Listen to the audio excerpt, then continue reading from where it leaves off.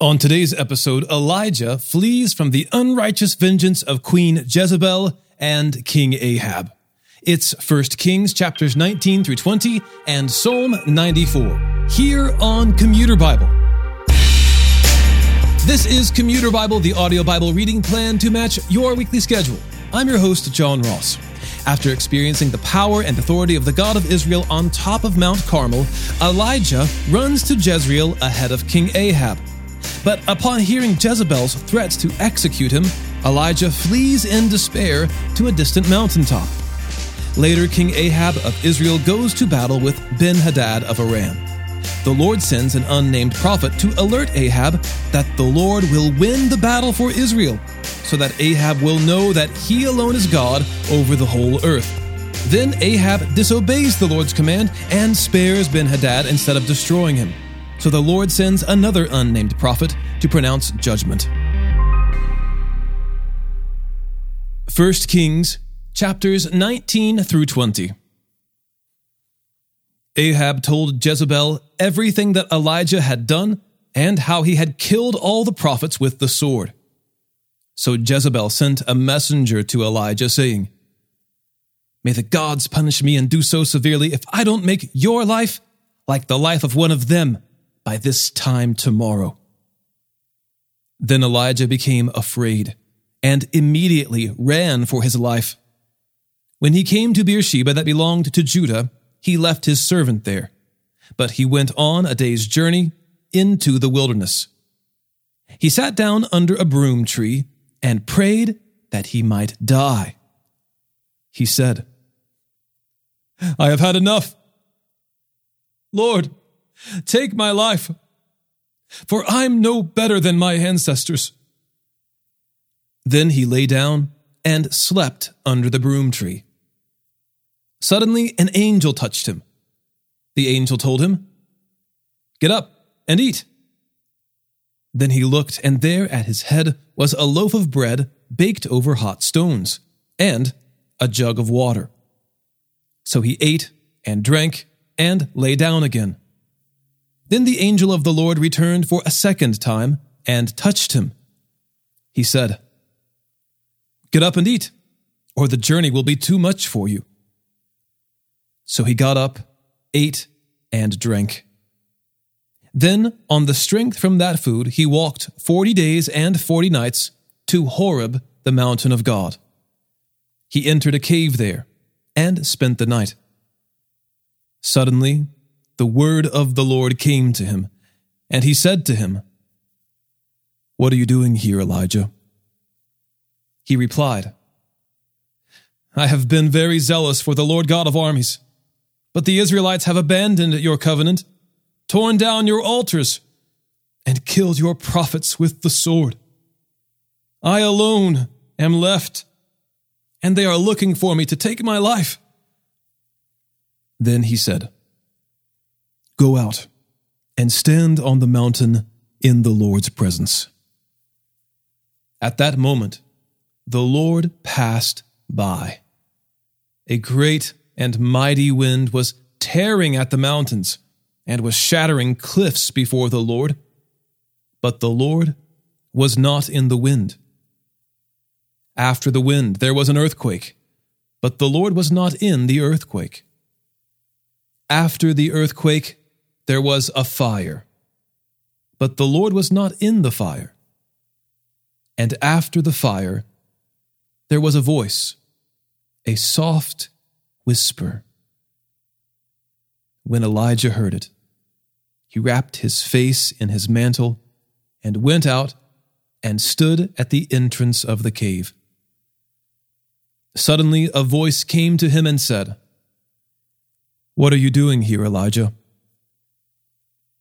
"I have been very zealous for the Lord God of armies," he replied.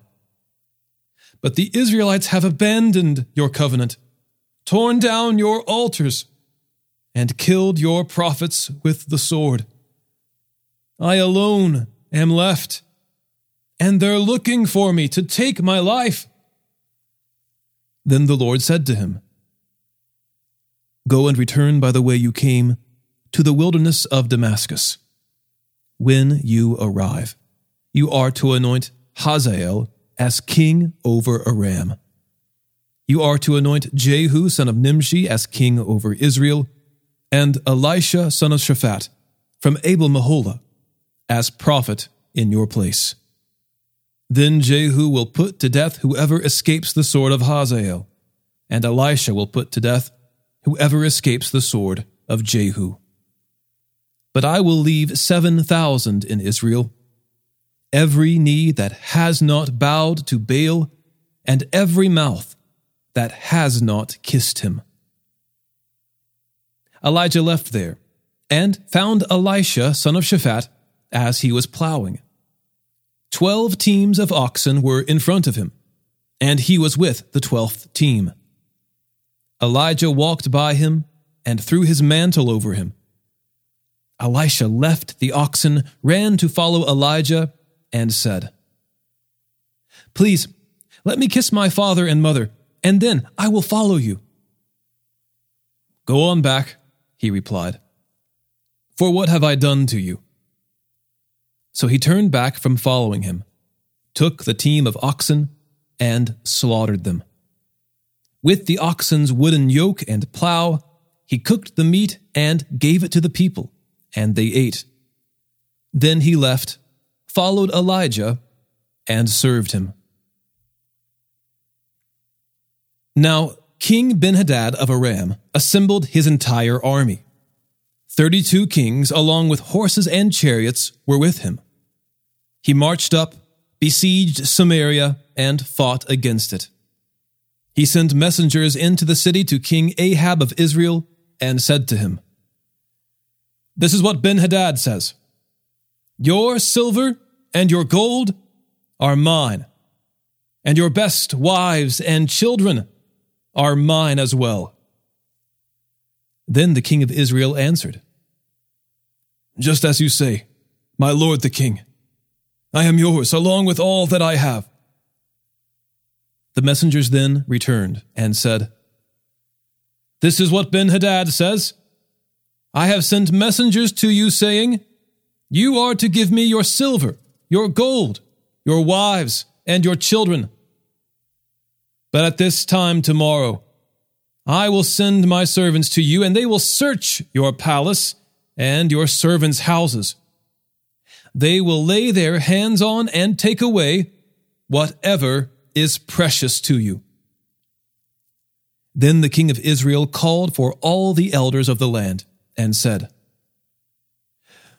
"Recognize that this one is only looking for trouble, for he demanded my wives, my children, my silver, and my gold, and I didn't turn him down." All the elders and all the people said to him, "Don't listen or agree." So he said to Ben-Hadad's messengers, "Say to my lord the king, everything you demanded of your servant the first time, I will do. But this thing I cannot do." So the messengers left and took word back to him. Then Ben-Hadad sent messengers to him and said, "May the gods punish me, and do so severely, if Samaria's dust amounts to a handful for each of the people who follow me."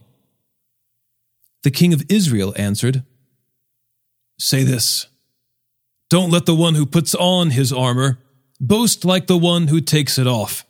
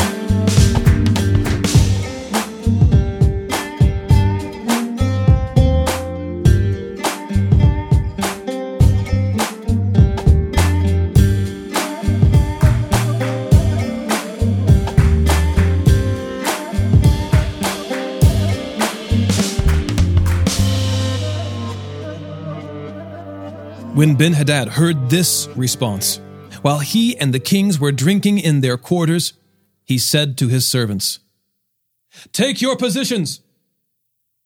So they took their positions against the city. A prophet approached King Ahab of Israel and said, "This is what the Lord says. Do you see this whole huge army? Watch. I am handing it over to you today, so that you may know that I am the Lord." Ahab asked, "By whom?" And the prophet said, "This is what the Lord says. By the young men of the provincial leaders." Then he asked, "Who is to start the battle?" He said, "You." So Ahab mobilized the young men of the provincial leaders, and there were 232. After them, he mobilized all the Israelite troops, 7,000. They marched out at noon while Ben-Hadad and the 32 kings who were helping him were getting drunk in their quarters. The young men of the provincial leaders marched out first. Then Ben-Hadad sent out scouts, and they reported to him, saying, "Men are marching out of Samaria." So he said, "If they have marched out in peace, take them alive. And if they have marched out for battle, take them alive." The young men of the provincial leaders and the army behind them marched out from the city, and each one struck down his opponent. So the Arameans fled, and Israel pursued them, but King Ben-Hadad of Aram escaped on a horse with the cavalry. Then the king of Israel marched out and attacked the cavalry and the chariots. He inflicted a severe slaughter on Aram. The prophet approached the king of Israel and said to him, "Go and strengthen yourself. Then consider carefully what you should do. For in the spring the king of Aram will attack you." Now the king of Aram's servants said to him, "Their gods are the gods of the hill country. That's why they were stronger than we are. Instead, we should fight with them on the plain. Then we will certainly be stronger than they are. Also, do this. Remove each king from his position and appoint captains in their place. Raise another army for yourself, like the army you lost, horse for horse, chariot for chariot. And let's fight with them on the plain, and we will certainly be stronger than they are." The king listened to them and did it. In the spring, Ben-Hadad mobilized the Arameans and went up to Aphek to battle Israel. The Israelites mobilized, gathered supplies, and went to fight them. The Israelites camped in front of them like 2 little flocks of goats, while the Arameans filled the landscape. Then the man of God approached and said to the king of Israel, "This is what the Lord says. Because the Arameans have said, 'The Lord is a God of the mountains and not a God of the valleys,' I will hand over all this whole huge army to you. Then you will know that I am the Lord." They camped opposite each other for 7 days. On the 7th day, the battle took place, and the Israelites struck down the Arameans, 100,000 foot soldiers in 1 day.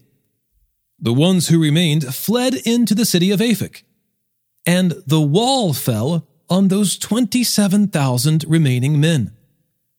Ben-Hadad also fled and went into an inner room in the city.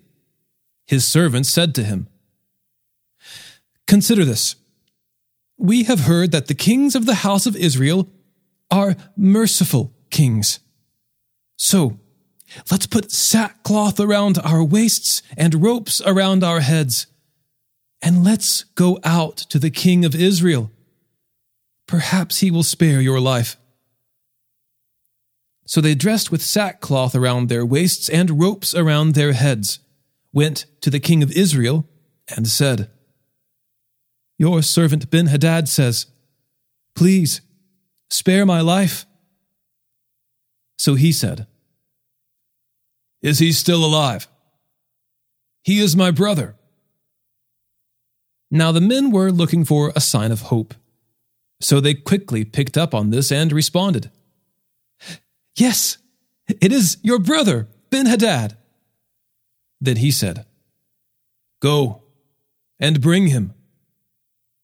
So Ben-Hadad came out to him, and Ahab had him come up into the chariot. Then Ben-Hadad said to him, I restore to you the cities that my father took from your father, and you may set up marketplaces for yourself in Damascus, like my father set up in Samaria. Ahab responded, On the basis of this treaty, I release you. So he made a treaty with him and released him. One of the sons of the prophets said to his fellow prophet by the word of the Lord, Strike me. But the man refused to strike him. He told him, Because you did not listen to the Lord, mark my words, when you leave me, a lion will kill you. When he left him, a lion attacked and killed him. The prophet found another man and said to him, Strike me. So the man struck him, inflicting a wound. Then the prophet went and waited for the king on the road. He disguised himself with a bandage over his eyes. As the king was passing by, he cried out to the king and said, Your servant marched out into the middle of the battle. Suddenly a man turned aside and brought someone to me and said, Guard this man. If he is ever missing, it will be your life in place of his life, or you will weigh out 75 pounds of silver. But while your servant was busy here and there, he disappeared. The king of Israel said to him, That will be your sentence. You yourself have decided it. He quickly removed the bandage from his eyes. The king of Israel recognized that he was one of the prophets. The prophet said to him, This is what the Lord says. Because you released from your hand the man I had set apart for destruction, it will be your life in place of his life, and your people in place of his people. The king of Israel left for home resentful and angry, and he entered Samaria.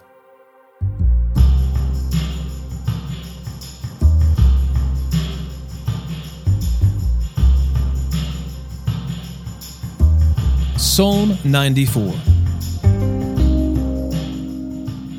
Lord God of vengeance, shine. Rise up, judge of the earth. Repay the proud what they deserve.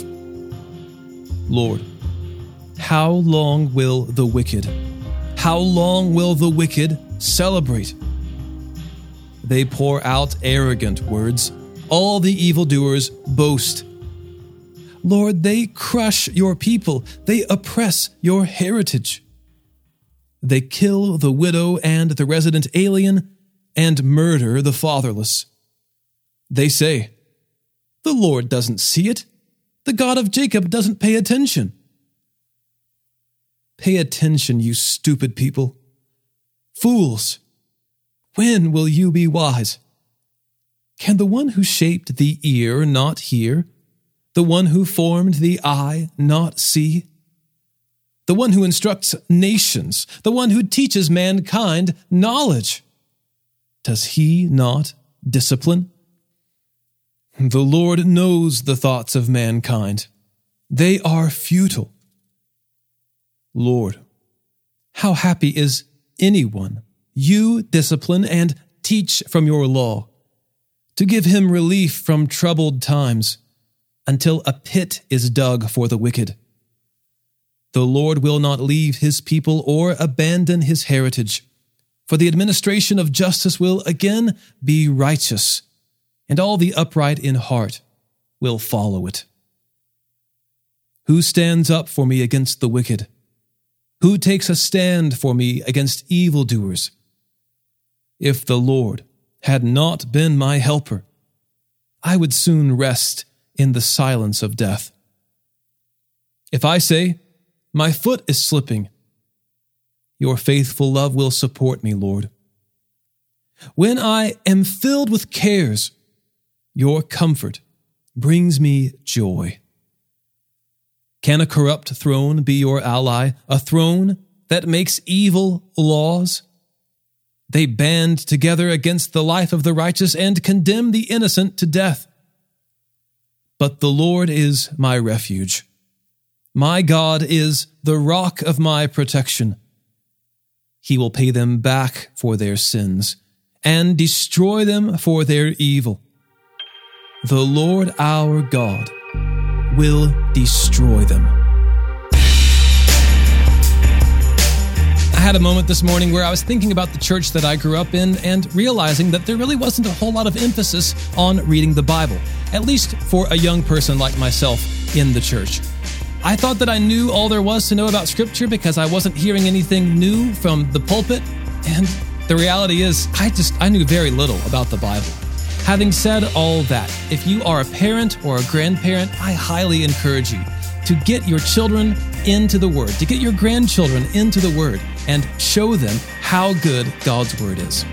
Today's episode was narrated and orchestrated by me, John Ross, and co-produced by Bobby Brown, Caitlin Ron, Eric Williamson, and the Christian Standard Bible. Thanks for listening, and remember, happy is the one whose delight is in the Lord's instruction, and he meditates on it day and night.